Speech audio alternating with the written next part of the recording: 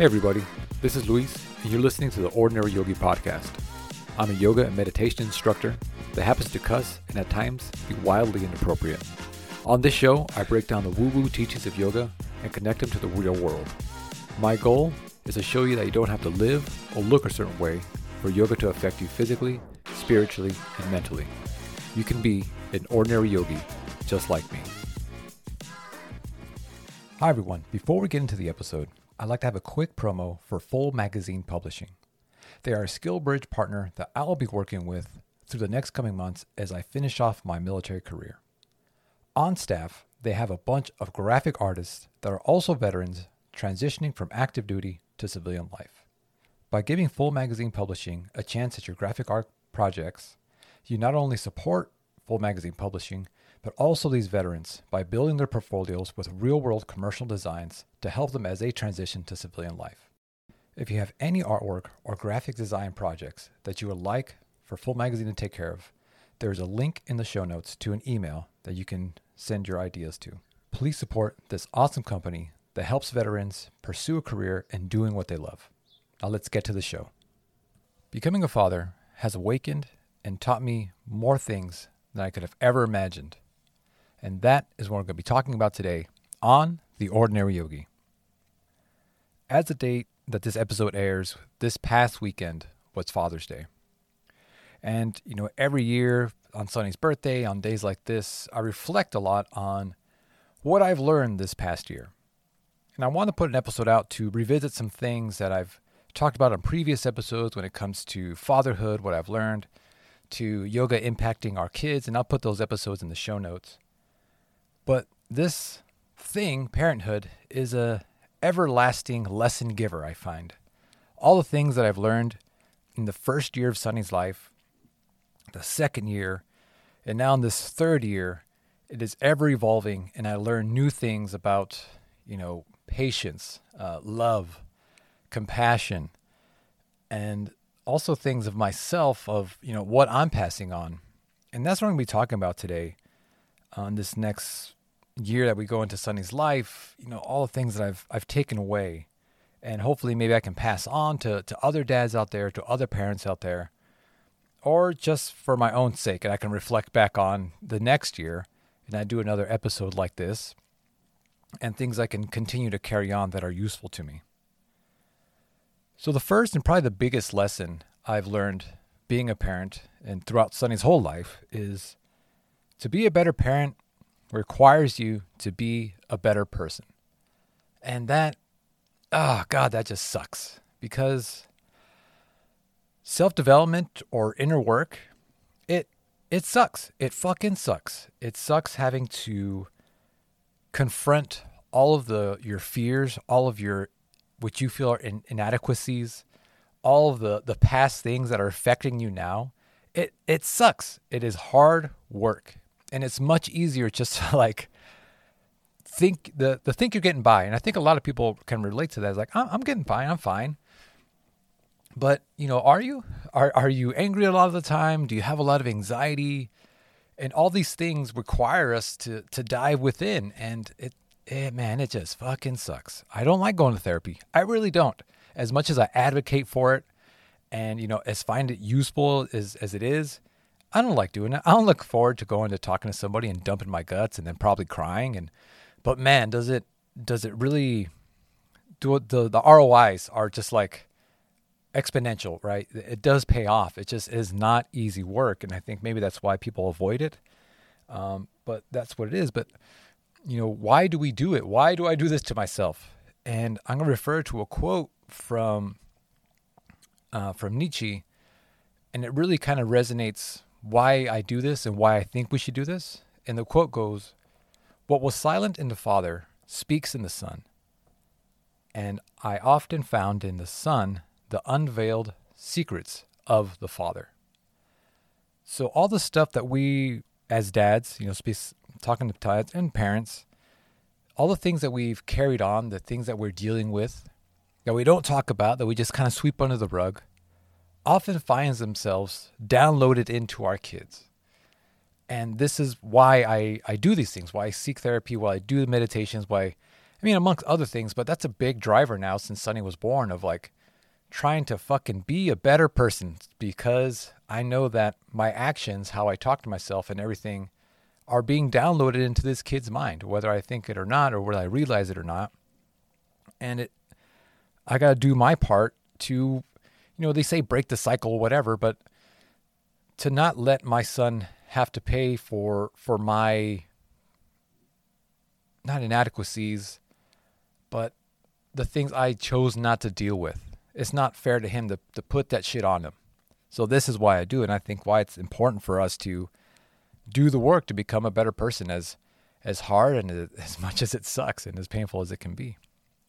So that's the first lesson, is to be a better parent, you have to become a better person. It just does. It can't go, you can't do one without the other. And that leads me to, dealing with these things. What are we passing on to our kids? So passing things on that are worth passing on.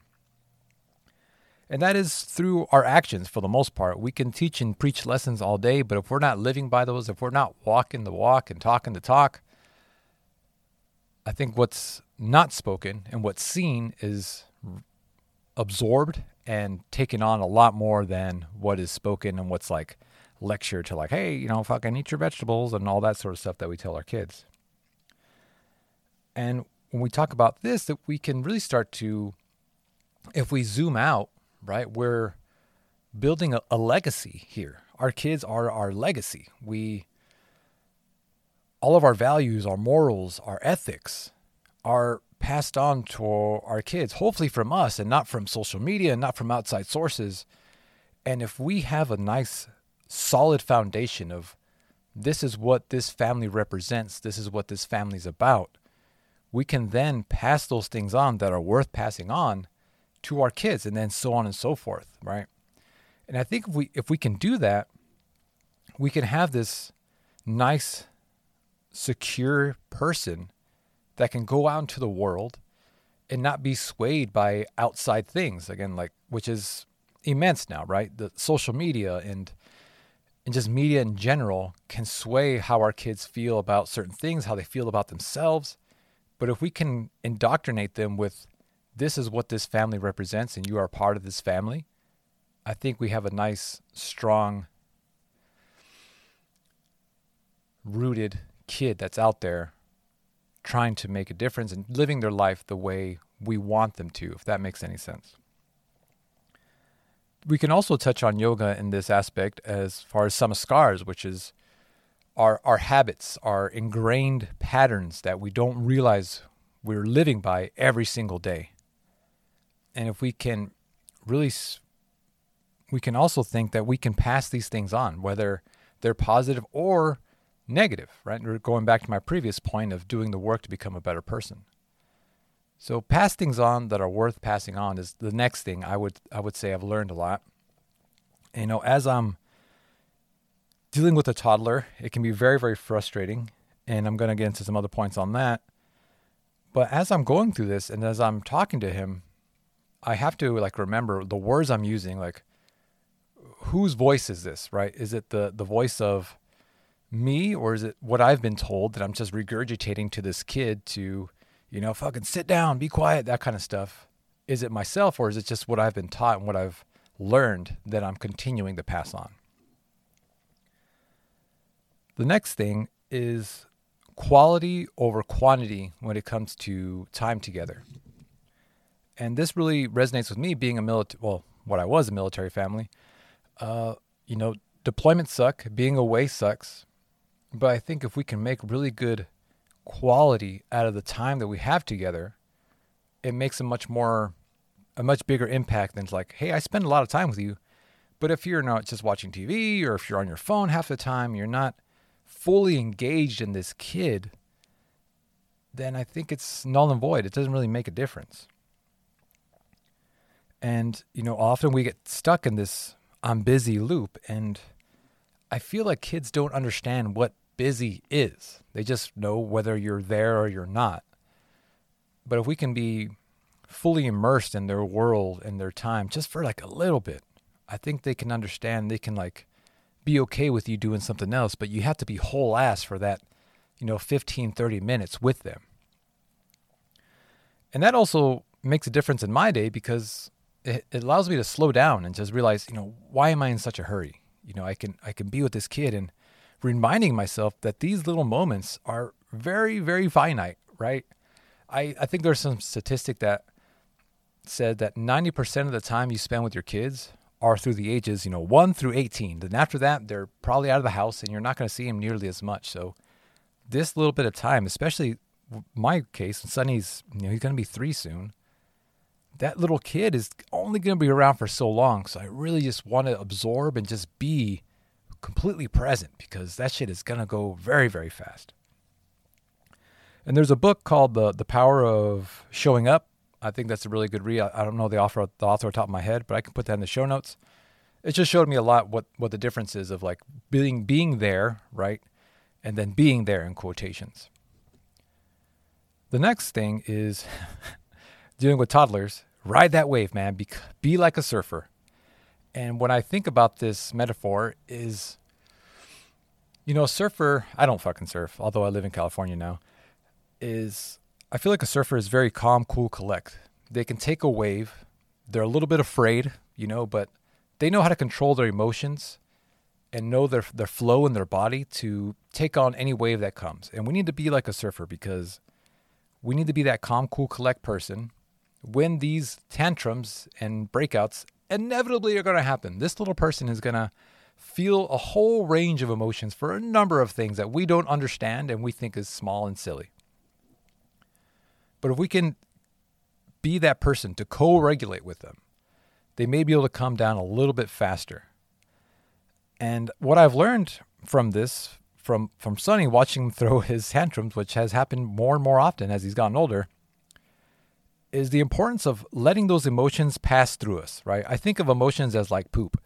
You got to get that poop out of you, and then you're going to feel a lot better once you do.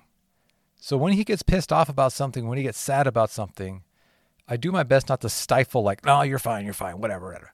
Just let him get pissed off, let him thrash about for a bit, let him cry, and then typically he will come down a little bit faster. And once he comes down, he's cool, he's back to normal, which, sidebar, is infuriating because sometimes he is such a little shithead.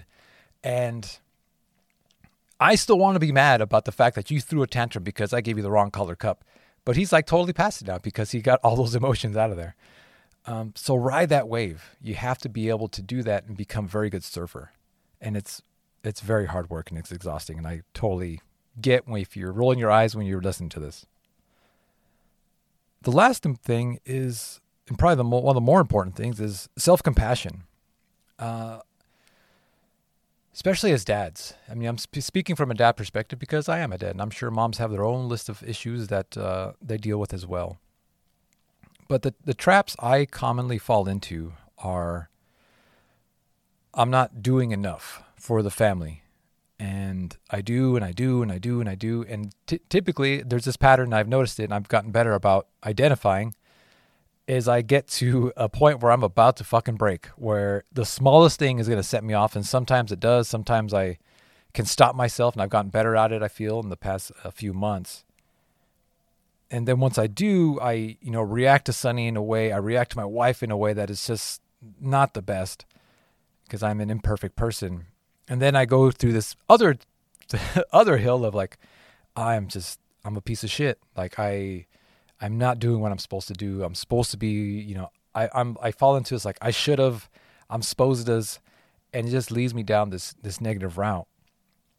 But through the practice of self-compassion, I found it's very beneficial. And listen, I'm gonna speak dude here for a second. I mean, if I'm gonna get canceled, that's fine. I have like 12 listeners, but speaking dude in dude circles, the talk of self-compassion, it's gay. It's gay. I get it. It's a pussy thing to do, and I understand that. However, this shit helps and it works.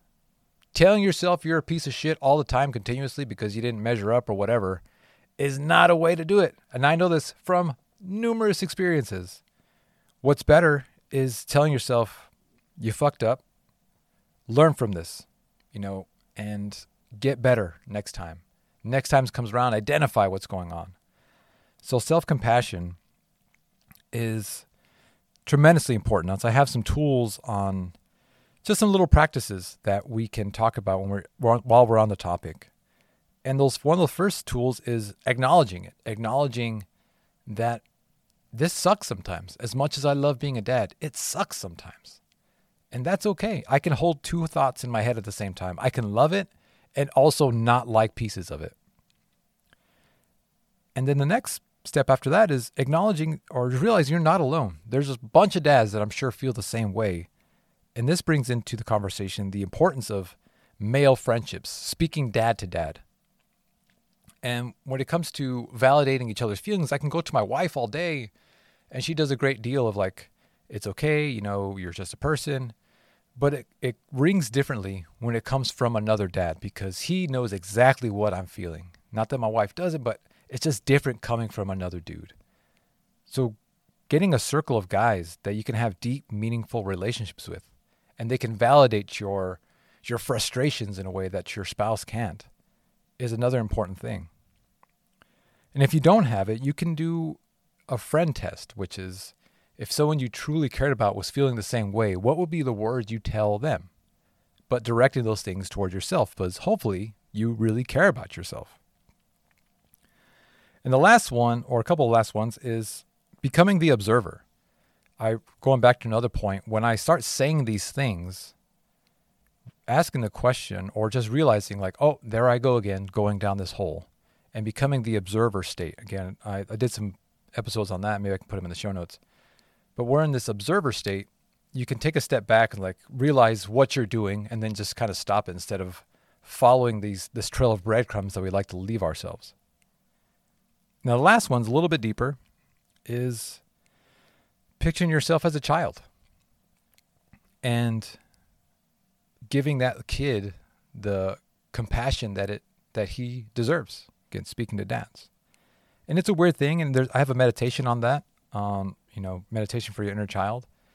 But that's a really great tool to use. Or even more so, picturing your kid having these feelings. What would you give them? And that puts it in a whole different light on it. On the self-compassion is finding something that's you and still pursuing things that make you feel awake and alive. Not only is it good for yourself, but it's also good for your family. My wife knows, and I've mentioned this, I'm a meathead. I need to get my gym time in because it fulfills me, it makes it feel strong, it makes it feel confident. And when I feel like that, I'm just a better person to be around. And when I don't, I'm not a great person to be around. So whatever it is, whatever hobby, carve out a little bit of time to have those pursuits, because having an excited dad is much better than just having a dad that's just meh.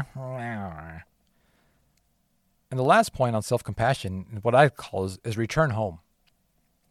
And what that is doing our best to make time to connect with our spouse. My wife and I are in this huge transition right now. We're just getting our head above water, I feel. And for the longest time, for the past 4 to 6 weeks, we were just roommates a lot of the time because we're trying to get into this new house. We're trying to find our rhythm here in California. I'm going to school. I'm doing the podcast. She's trying to get her business up and going. And I feel a lot of times I felt like I'm just living with this person. I'm married to this person. And that takes a toll on me as well because I go down this route of like, I'm not doing my part as a husband. So returning home, carving out a little bit of time. Right now, when we put Sunny to bed, we have this like half hour before we read our books and stuff. We'll sit down and watch a TV show, but we're like cuddled up on the bed, and that serves a lot of purpose for us. And that's how we do it. But there's numerous different ways. So return home and connect with your spouse is another one. So that's all I had on the lessons I've learned and things that have helped me, I feel, become a decent dad. I feel. And my wife says I'm a good one. I have nothing to compare it to.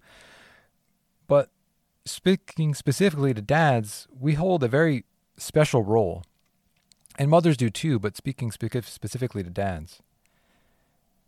As dads, especially with our sons, we are truly able to validate them and make them feel like they've accomplished something, right? Again, speaking dude to dude, it just comes different than when it comes from a female. And we have to hold this space for this man, this person to grow into a man. And only we as men can validate them that you've made it. You've crossed this threshold.